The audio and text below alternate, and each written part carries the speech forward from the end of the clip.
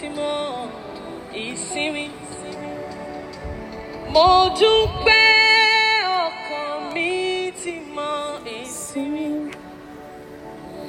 Mo máa dúpẹ́ ọkàn mi. My soul has found rest. Mo yọ nínú lásìkò pẹ̀lú oore ọ̀fẹ́ ẹni tó dá mi. Mo dúpẹ́ ọkàn mi ti mọ ìsinmi. Èmi rèé táfẹ́fẹ́ ayé ń gbá kiri nígbà kan rí. Èmi náà máa ní tí mi ò mọ ìsinmi rárá lọ́kàn mi. Mo gba ìmọ́lẹ̀ bàbá láti tọ́ mi sọ́nà ìsinmi. Ọkàn mi mí hẹlẹ́ sígbà odò ìsinmi. Ó fàánú gbà mí, ó tọ́ mi sọ́nà ìsinmi. Ó pè mí wọlé, ó pè ìsinmi sọ́kàn mi. Kábíyèsí.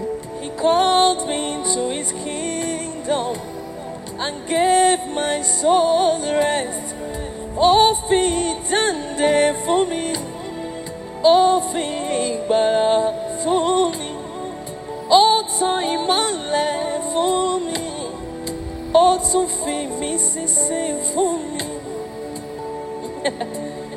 Ọkàn mi ti mọ ìsinmi. I make bold to say, my soul has found rest, oh my soul.